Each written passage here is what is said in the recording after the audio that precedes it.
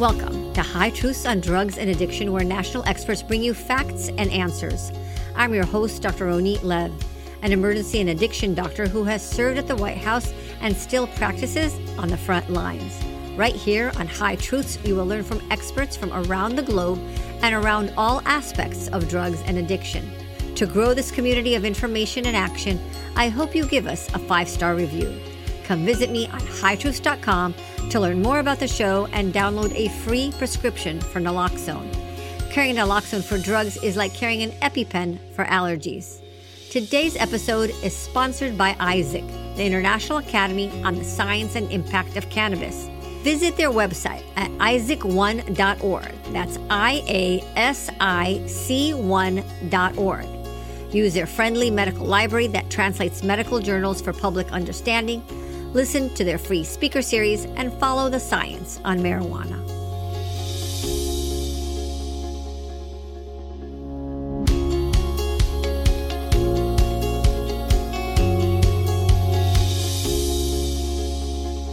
Hello again, High Truth listeners. Get ready for a brainy conversation. I'm your host, Dr. Ronit Lev. Brainy because we're going to be talking about the brain.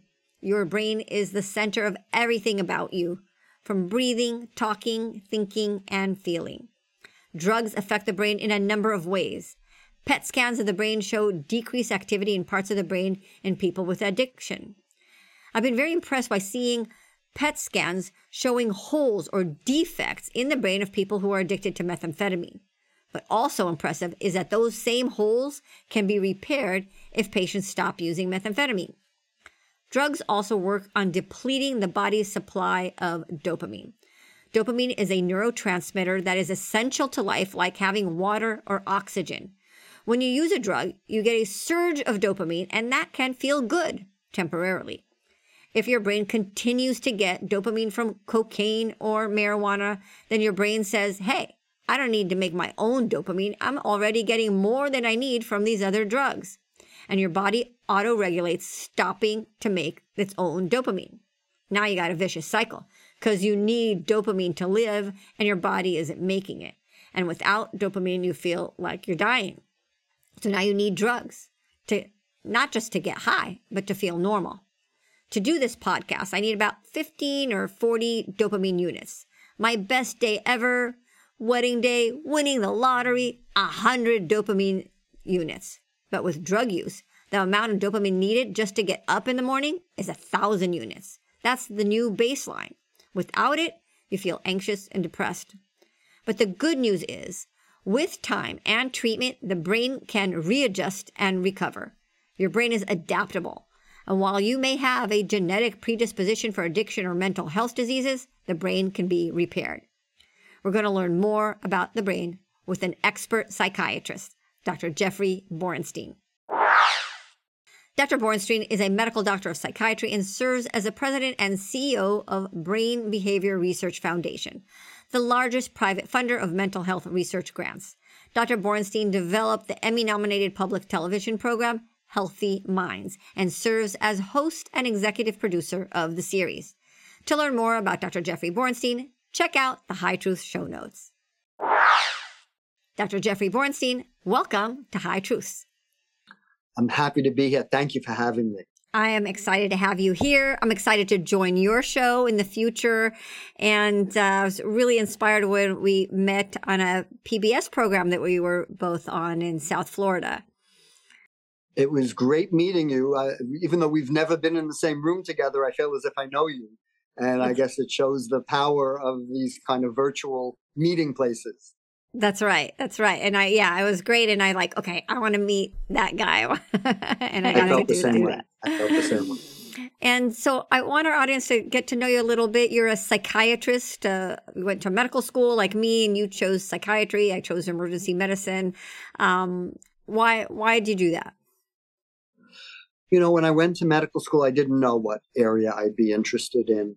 But it really was during medical school, when I did the behavioral science rotation and then the psychiatry rotation, that it just pulled me in. And I like being able to speak with people and help them. And we are able to make a big difference in people's lives. And also, I like the idea that during the course of my professional career, we would learn more about the brain, because then, and even still now to a large degree, we don't understand how the brain works in many ways. We have effective treatments, but my hope was that during the course of my career, new treatments would come into being, and that really has happened over time. And those are really the reasons that brought me into it, and I couldn't be happier that I made that choice.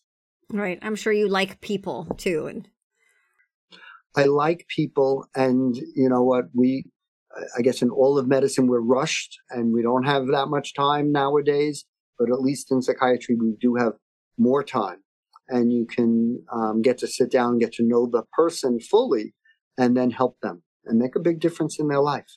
That's true. I think psychiatrists and emergency physicians do have opposite personalities. My favorite meetings that we've had as a group were collaborations between emergency physicians and psychiatrists, because the emergency physicians were like all over the place and we're always talking, we always have ideas, and we're running a million miles an hour. And the psychiatrists at the end of the meeting, it's like they didn't say a word. It's like, that's interesting. I agree with you. Although I have to say, during training, I did medical school and residency at NYU. So Bellevue was one of the training hospitals. And the Bellevue Psychiatric Emergency Room was a lively place. And it really was similar to what your job is, in that people would come in and we would need to quickly evaluate and help them. And it could be various types of emergencies. And I did like doing that during my training. Yeah. But you're not just a doctor and psychiatrist. You're also Emmy Award nominated television host. How did that come about? Well, I'm not a television person, but I had been a guest on a local PBS channel talking about depression. And it was at about the time that there was an instance where Tom Cruise was jumping on Oprah's couch and saying, I don't remember what he said. And the next day, the president of the American Psychiatric Association was on the Today Show and said, he's a very good actor, but he's really not qualified to talk about psychiatry.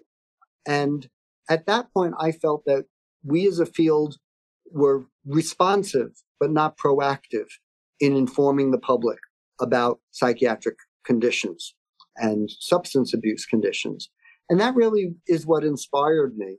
And I spoke with the folks at the public television station. They agreed.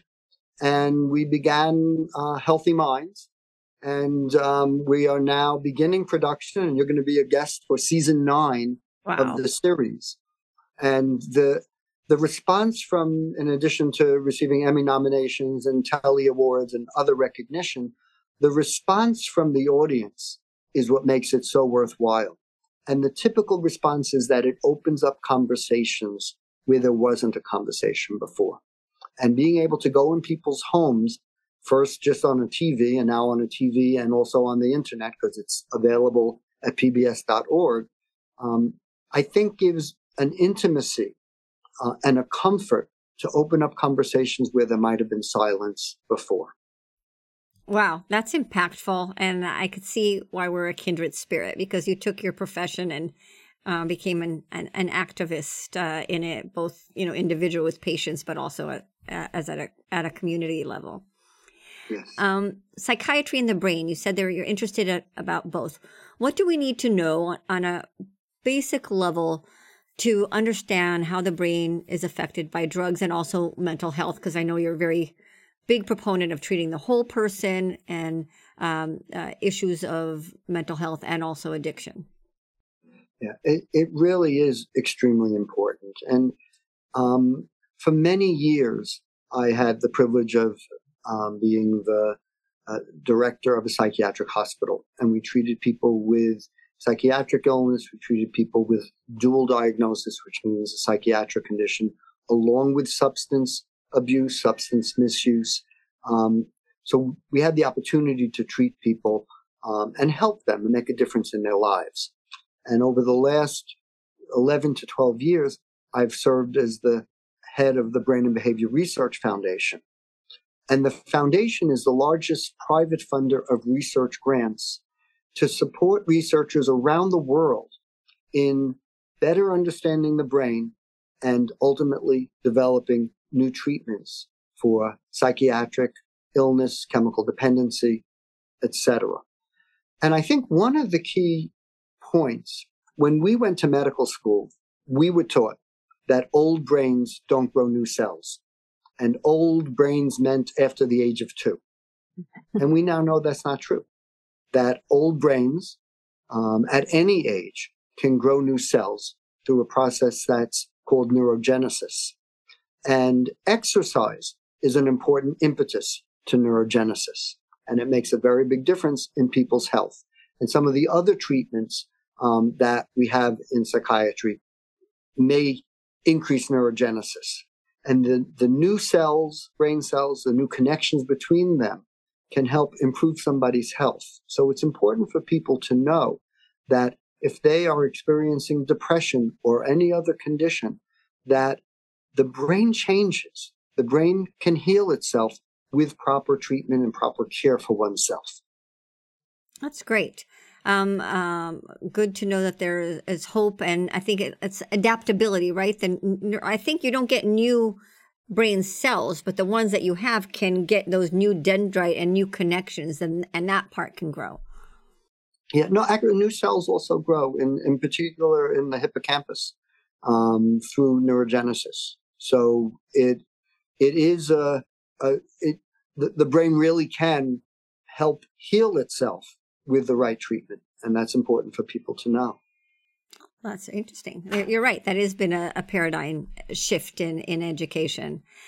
Very much so. We were taught, and this is based in part on research, more recent research that's taken place that has proven that this is the case. Wow. So actually new neurons can make not just the actual neuron adapting with its dendrites and connections, but you could actually make new nuclei? New cells. New cells are growing. Yes. Wow. That is a big shift. So that's amazing research. And your institution funds research on the brain. Can you tell us about some of the examples of innovation? Yes, and there's a number of them. I'll just point to a few of them. One is the development of rapid-acting antidepressants. For many years, we felt that an antidepressant, the commonly used ones, the SSRIs, SNRIs, Prozac is the most famous of them, but there are a number of them, can take 2 to 4 to 6 weeks until it works. The idea that a medicine could work in 2 hours was unthinkable. But there was reason to believe that a certain medicine that's used for anesthesia may have a rapid acting effect for depression in the brain. And that's the medicine called ketamine. And people have heard of the use of ketamine for depression. The Brain and Behavior Research Foundation were early supporters of investigations looking at the use of ketamine. And a form of ketamine, S-ketamine, was approved by the FDA as a rapid-acting antidepressant for people who have what we refer to as refractory depression, which means depression that doesn't get better from the typical treatments. And so this is a new treatment available. It's not perfect, but it does work when it does work. It does work within a few hours. More work needs to be done in terms of research to better understand the mechanism of action, to minimize side effects, and to have that efficacy continue, the effect continue, because typically it wears off after a week or 2. So a lot of work still needs to be done, but the fact that this medicine has helped people who weren't helped by anything else is a big step forward. So that's one example. Can we talk about ketamine a little bit? We use that as an anesthetic agent in the emergency department for procedures and sedation. I know there are psychiatrists who do IV ketamine treatment for depression. I know that there's some abuse of ketamine on the outside. I'm trying to think, because we see a lot of patients who come in with depression, kind of like the Bellevue emergency department that you were describing, who are very depressed, suicidal, And I'm wondering, is there a role for ketamine in that acute area? And do the patients need to detox from the other drugs that may be causing their suicidality and altered mentation before you add ketamine to that? Great question. I would say we need more research to better understand, to get to that answer. But just off the cuff, I would say they do need to detox before we want to add something. So you want to be careful about that. But that type of use of ketamine as a rapid-acting antidepressant, it can really be a game changer in treatment. Because if you think about it, somebody comes to the emergency room, is depressed and suicidal, so they need to be admitted to the hospital for safety. But if we give them medicine that lifts the depression and it lifts the suicidal risk as well, then they don't need to stay in the hospital for a week, 2 weeks, 3 weeks. They could go home that day, continue treatment on an outpatient basis. They could go to school the next day. They could go to work the next day and move on with their life. And that's a real big game changer. Is anybody doing that now? Is that something I should bring to my hospital? I think it's something that you should look at. I don't know that that's quite ready for prime time. I think more work needs to be done. There's another treatment that's being looked at also in the same exact way that you're describing in an emergency room, which is, or in a very brief stay hospitalization, which is transcranial magnetic stimulation.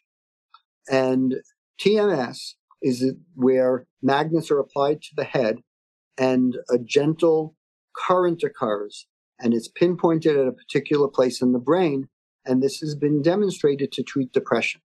And Brain and Behavior Research Foundation was early supporters of the initial work using TMS for depression with Dr. Mark George at the University of South Carolina. And that has been approved since 2008 as a treatment for depression. It's being looked at as a treatment for other conditions, including chemical dependency. And there's been a lot of work to fine-tune that treatment.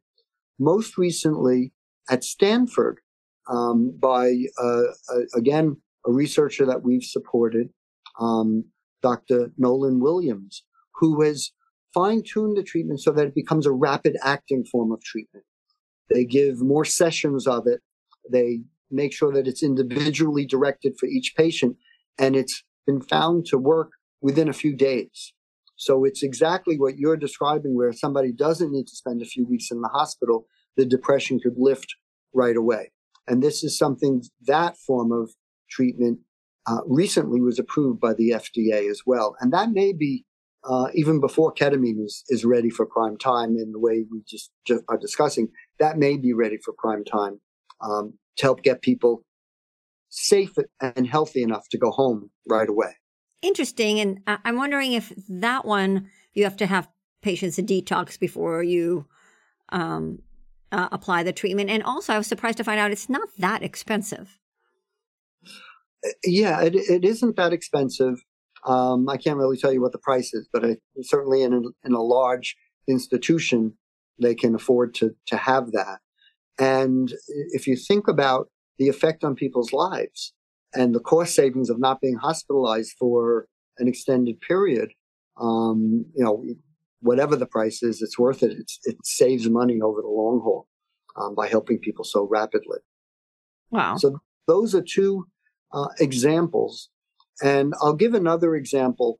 In psychiatry over the years, we really haven't been as focused on prevention as we wish we could be. So in other areas, as you know, in cardiology, we do prevention. If somebody has high blood pressure, we're going to treat that with antihypertensive medicine. If they have high cholesterol, we're going to treat that with diet, maybe with medicine. In psychiatry, we haven't done prevention as much. And the one area that we've funded that has tremendous potential as a primary form of prevention is choline supplementation in pregnant women to reduce the risk down the road of schizophrenia and maybe other psychiatric illnesses in the unborn child.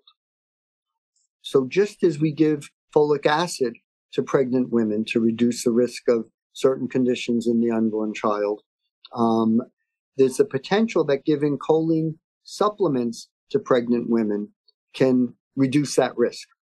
The research is ongoing on this, but early indications among groups of people that received that kind of a supplementation indicates that the risk of developing schizophrenia and other illnesses may be less in those children. We won't know for sure because those children now in this research study are still young. They're 6, 7 years old. Typically, tragically, schizophrenia develops in the late teens and the early 20s. So we won't know for sure for a period of time. But at this point, the AMA now recommends choline supplementation for pregnant women. And this is something that people should be aware of that may reduce the risk of schizophrenia, which if that happens, even if it reduces schizophrenia by 10%, that would be an extraordinary thing for individuals, for families, for society, for the issue of homelessness, for people involved in the criminal justice system. It Absolutely. would be a tremendous step forward for us. I love the concept of prevention and that the field of psychiatry is going that way, but I can't help but interject here that one of the things I'm sure you're familiar with the ABCD study of brain development, so largest multi-hospital system of tracking kids when they were pregnant, birth, and long longitudinal study. And one of the things that they learned a lot from this study, but the effect of marijuana and maternal use, and then anxiety and mental health issues on the child to be born. I'm wondering if your study controls for that, because I think that if we just did that one thing, also drug prevention when you're pregnant, or even when you're thinking of becoming pregnant for the man and woman, and long-term mental health would be probably even more effective than choline. I think that's a very good point. So I'll say two things. One is, it's a good question. I don't know I don't know the details if it did control for that, but there were two groups. One was the study group that received choline, and another group received dietary recommendation.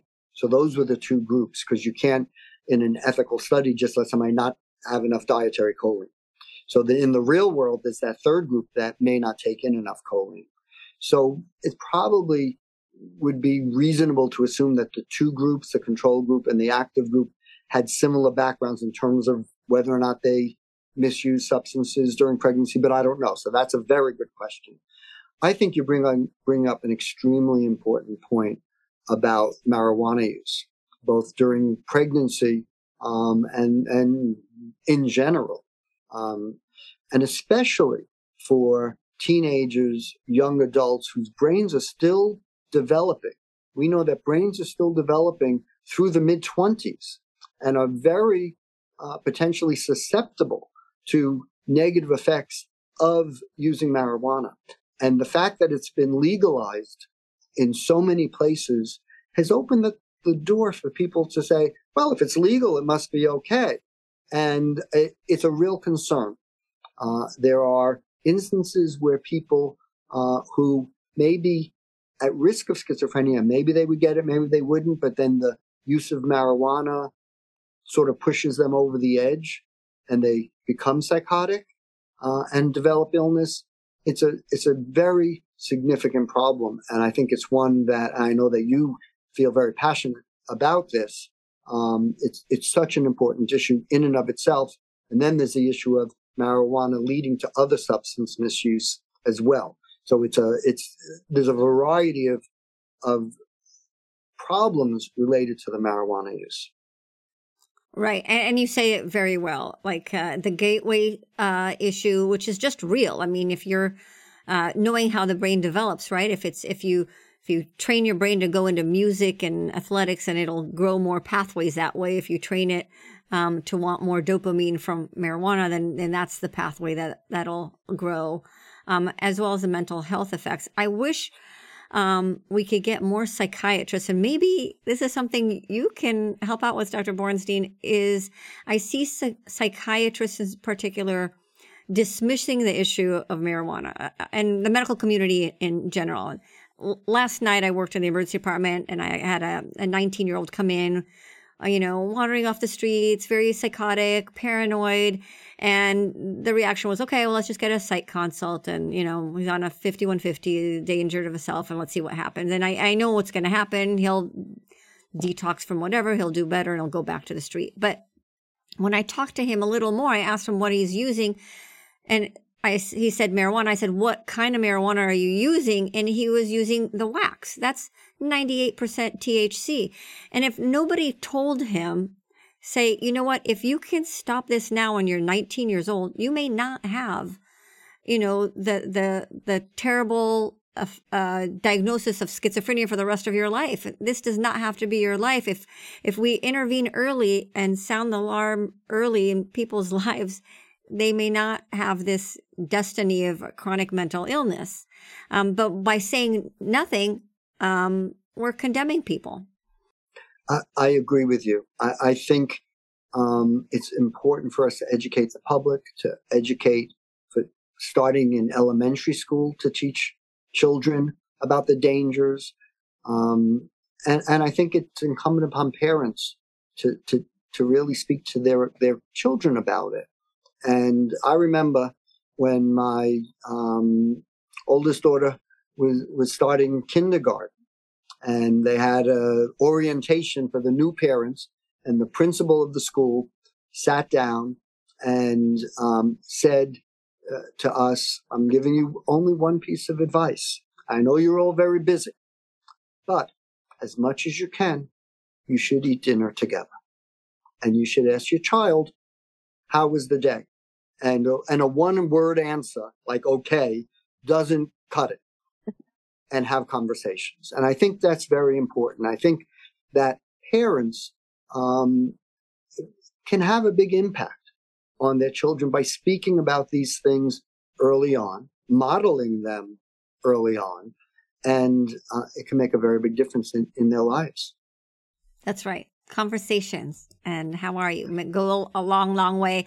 And the other thing that you said that I've heard several times and by other guests and experts that I had is the importance of exercise and mental health and addiction. I've heard of people like, how did you quit drugs? And it's like, I walked across the entire United States or running, and how that affects, improves your mental health and issue with addiction. So that's interesting to hear you say that.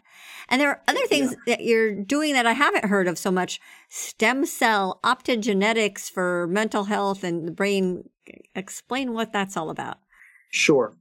So in addition to supporting the type of clinical interventions, treatment or prevention that I described, BBRF has supported basic research because we need that basic research to understand the brain.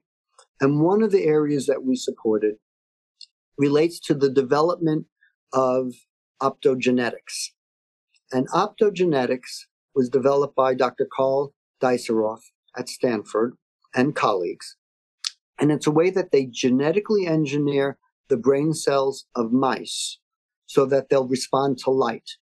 And then they put in a wire into the brain that could turn on and off laser light to turn on and off specific brain cells or groups of cells.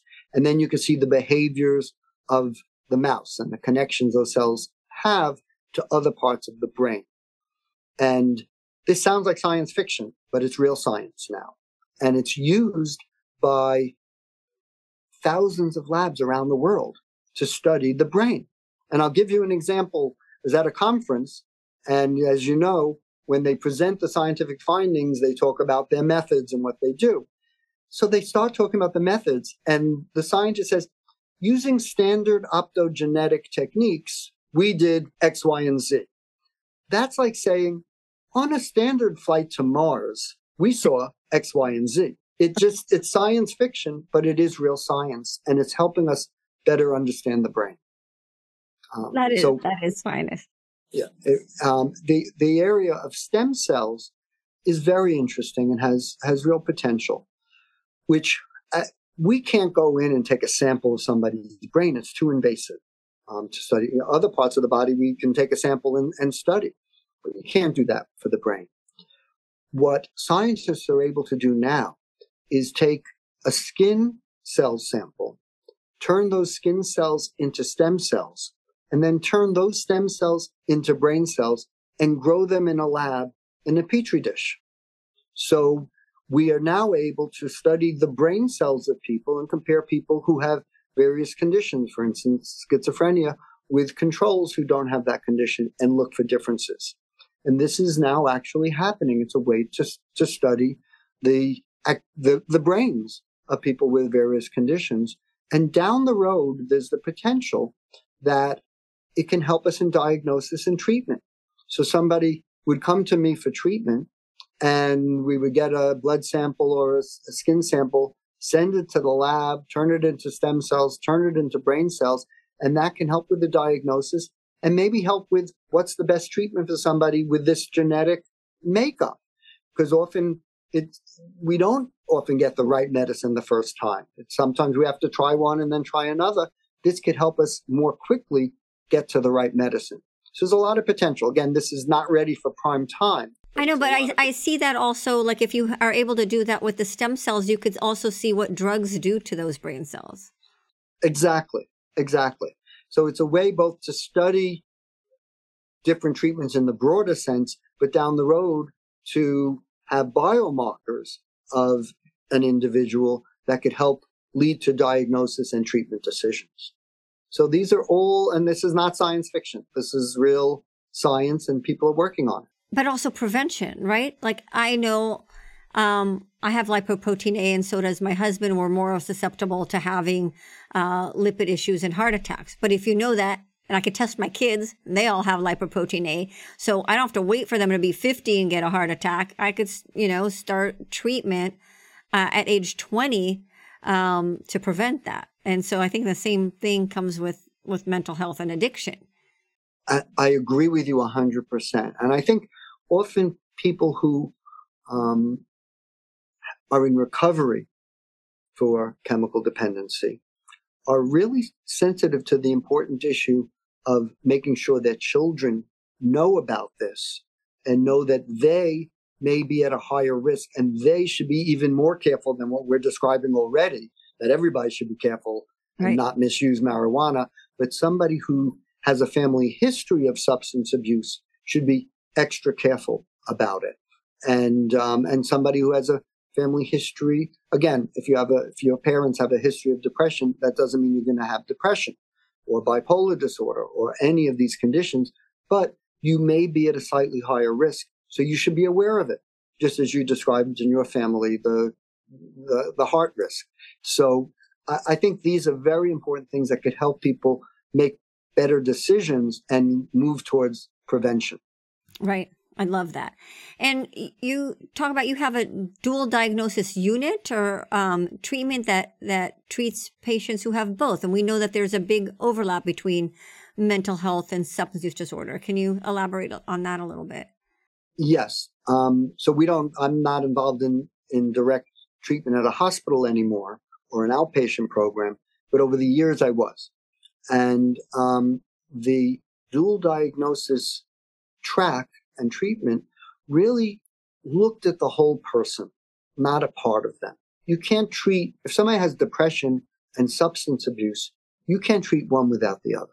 You have to treat both. You have to treat them at the same time. And it's important to do that. So that's really the goal of a dual diagnosis treatment program, to treat the whole person.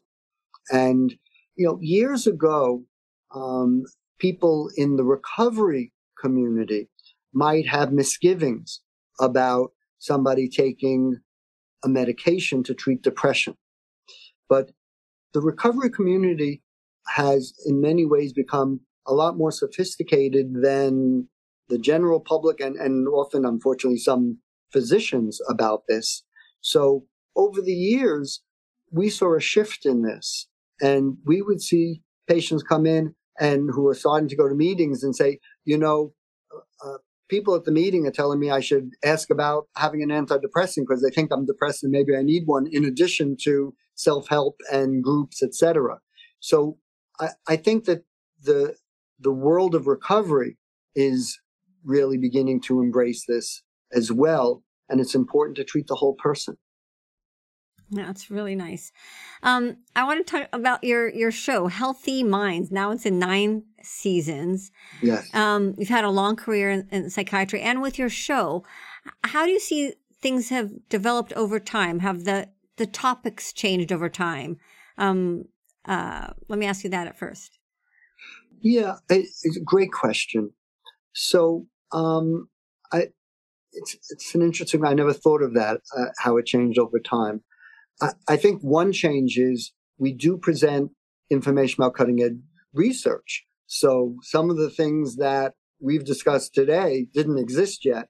And I've had the opportunity to interview Dr. Deiseroff, who developed with colleagues optogenetics, and Mark George, who developed transcranial magnetic stimulation, and people who have worked on ketamine and stem cells, et cetera. So the new research I've had the opportunity to speak with people about.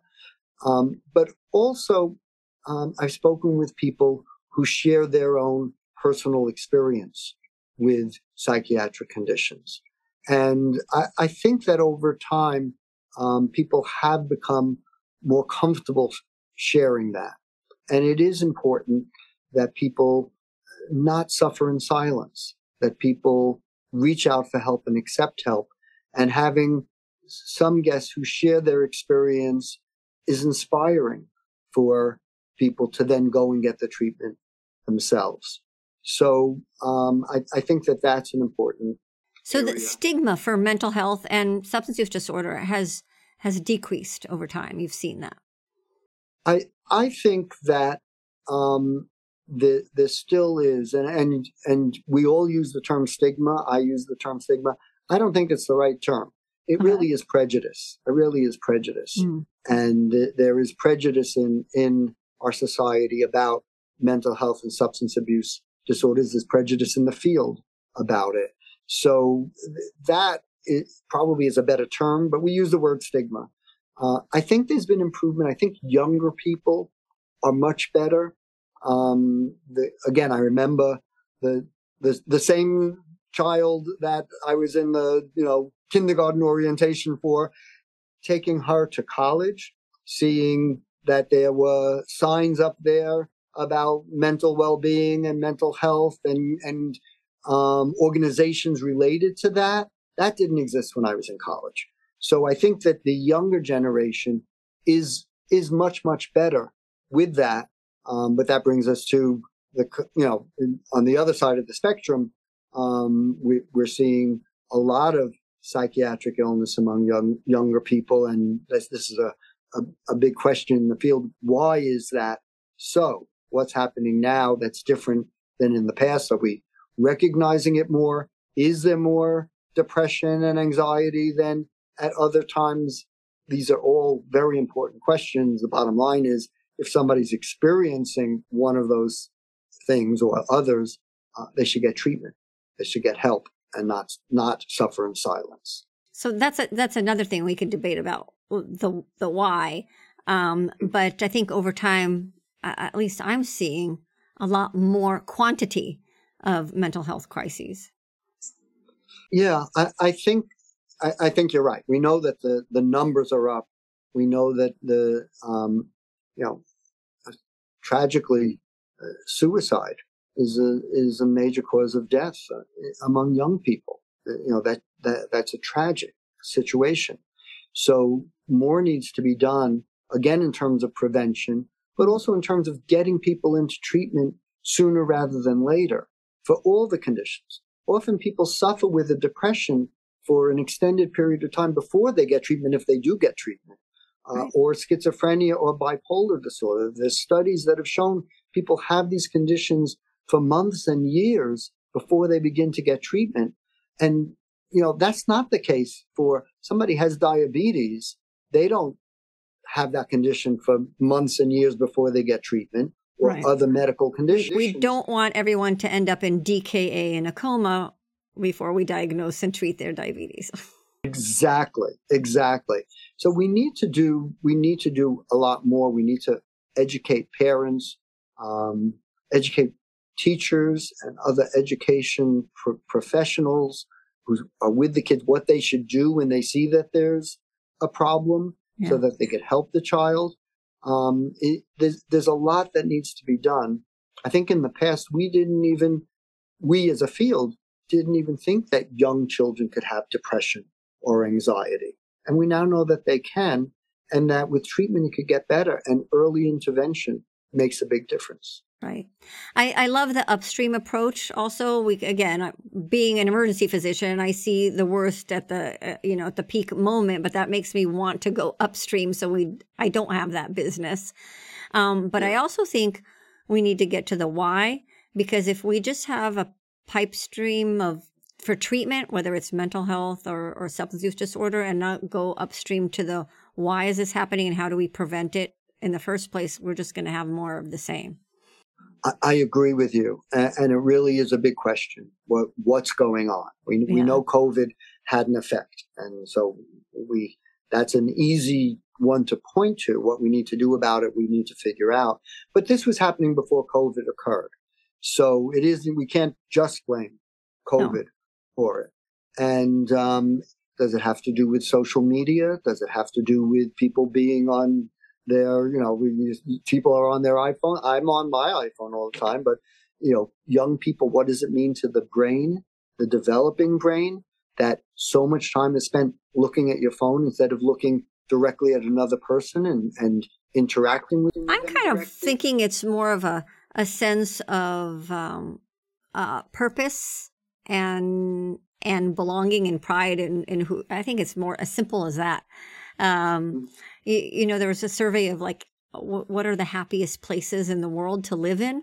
United States is not one of them, but the countries who did strike high on there, it's because of their sense of pride and belonging and meaning. People want to have meaning in their life. So that's kind of those are just theories. I think those are all important things. I agree with you. I think those are all important things. Yeah.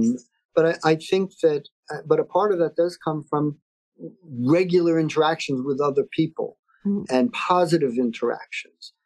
Back when we were growing up, if there was a bully who may have started up with you in the schoolyard, you'd go home and be safe and done with that. Now the bullies continue to bully the person online and on social media, etc.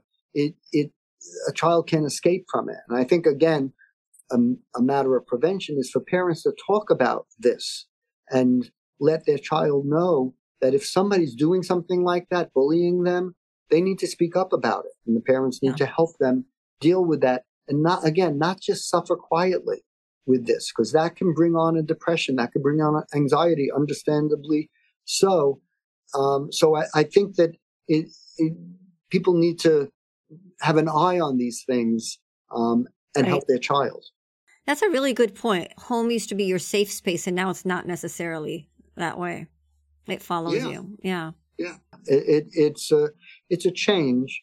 Some of the social interactions by, the phone are fine. That's okay. But when you see a group of kids standing around together and all they're doing is looking at their iPhone and they're not you wouldn't know that they're together. They've never met each other and they're just looking at their iPhones. That probably isn't the healthiest thing. And so, speaking of iPhones, I know that the iPhone is your drug dealer these days, and that's where kids get drugs. And we're kind of talking about change over time, quantity of patients, the type of diagnoses, but also I think the drugs have changed over time, right? We never had fentanyl, which is just a potential death sentence for someone who just, makes a bad choice over time. And we talked about marijuana, the potency. We never had these waxes and dabs that were 98% THC in the past. So I think those are some things that have changed as well. Very much so. Certainly the potency of marijuana is very different than back in the day for older people. It's a different drug. It's much stronger. And I think the fentanyl in many ways is a big change, because somebody, first of all, somebody may buy something that they think is something else and to misuse, and they shouldn't do that. They never should have done that. Never was the right thing to do. But now it could cause immediate death because other drugs may be laced with fentanyl and the person can die. And we've both heard of tragic situations where that's happened.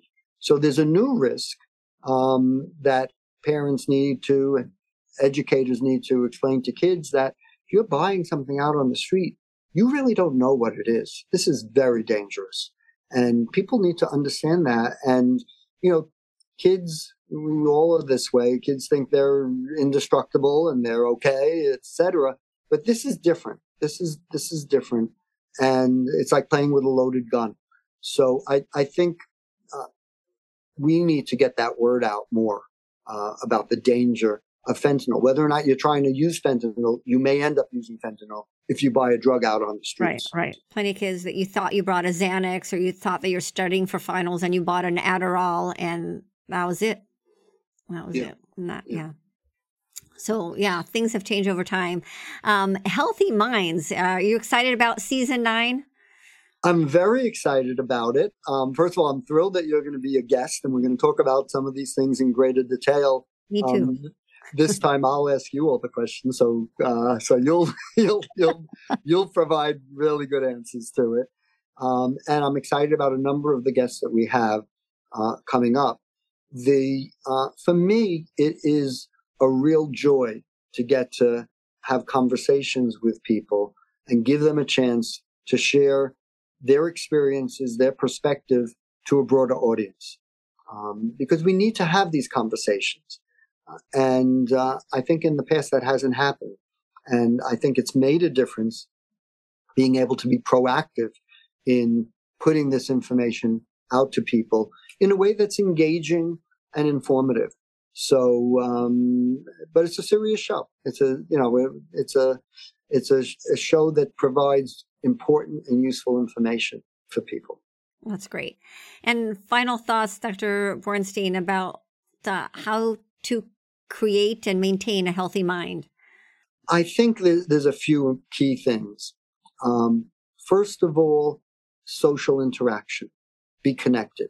So you want to be connected with family, friends, colleagues.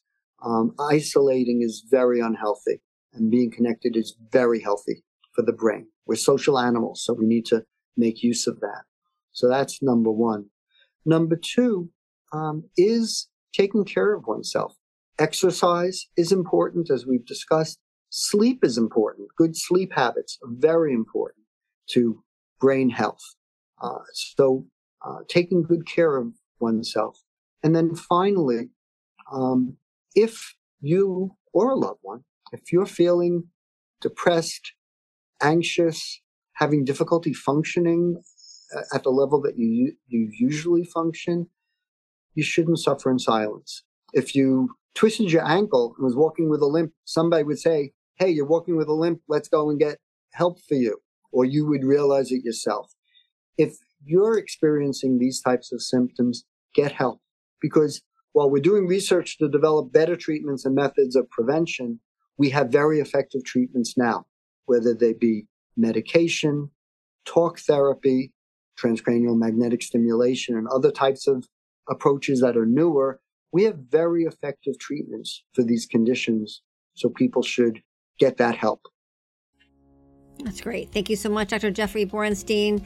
Healthy Minds, talking about the inner connectivity of mental health and substance use disorder. And I appreciate your expertise. I look forward to being on your show as well. And thank you for all the research and advocacy that you do and provide. Thank you. Thank you for having me, and thank you for all that you do as well.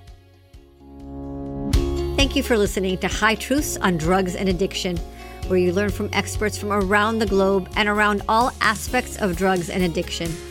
This week's episode would not be possible without the generous support of our sponsor. A sincere and warm thank you to ISAC, the International Academy on the Science and Impact of Cannabis, doctors educating on the harms of marijuana, Visit IASIC1.org. That's IASIC1.org. High Truth's producer is Dave Rivas from Davey Boy Productions. I'm your host, Dr. Ronit Lev. We hope we brought your day a little bit more High Truths.